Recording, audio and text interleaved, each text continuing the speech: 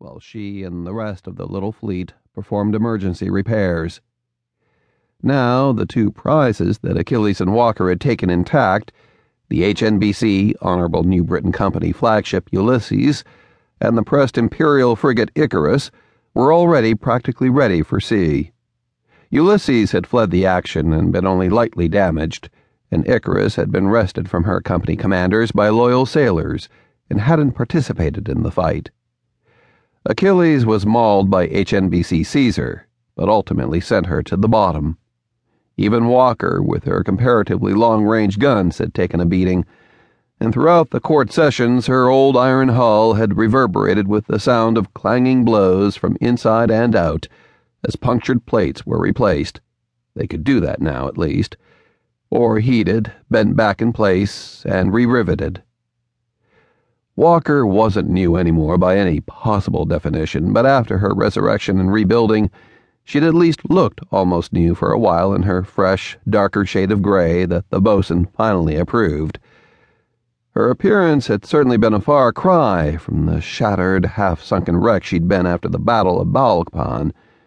Herculean work had been accomplished to return her to duty and, ultimately, to ready her for this particular mission.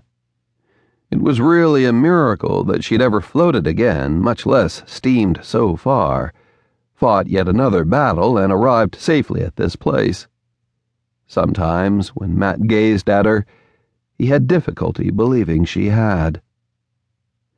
Neither Matt nor the bosun had participated in her refloating and rebuilding.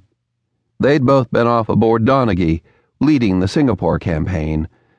They hadn't witnessed the unending hours of wrenching labor, ingenuity, and tireless dedication that resulted in her gradual but almost complete restoration.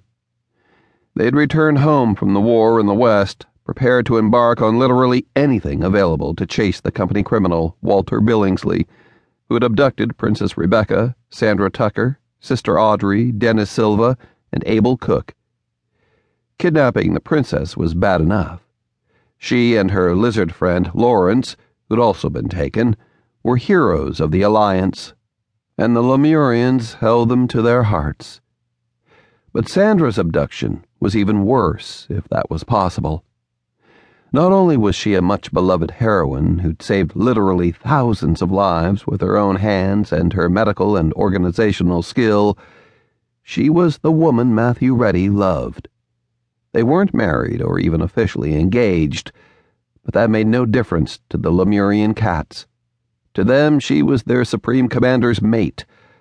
Nothing, not even the all-important war, could, or should, interfere with his pursuit of her captors. There was genuine concern for the other hostages, too.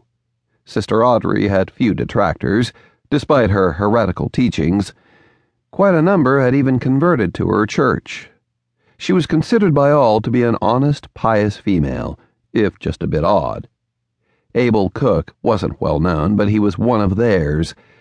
Dennis Silva was a genuine hero, and though unqualifiedly deranged, he'd almost come to symbolize the human Americans in some indefinable way, as far as the Lemurians were concerned.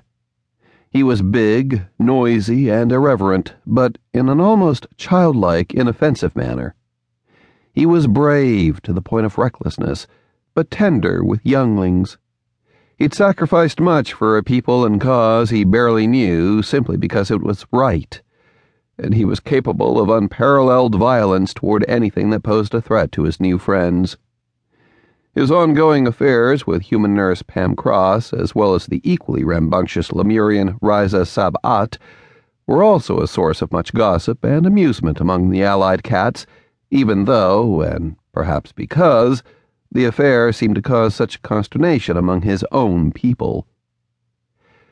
For whatever reason, the Lemurians wanted all their people back, and therefore, somehow, they and a smattering of Matt's own destroyer-men, who'd been left in charge of salvaging his ship, not only did so, but had her ready for him when he needed her most. Matt rubbed his eyes. It had been a miracle, sure enough. But he'd almost begun to expect miracles with the Lemurians and his destroyer-men. All his people were concerned.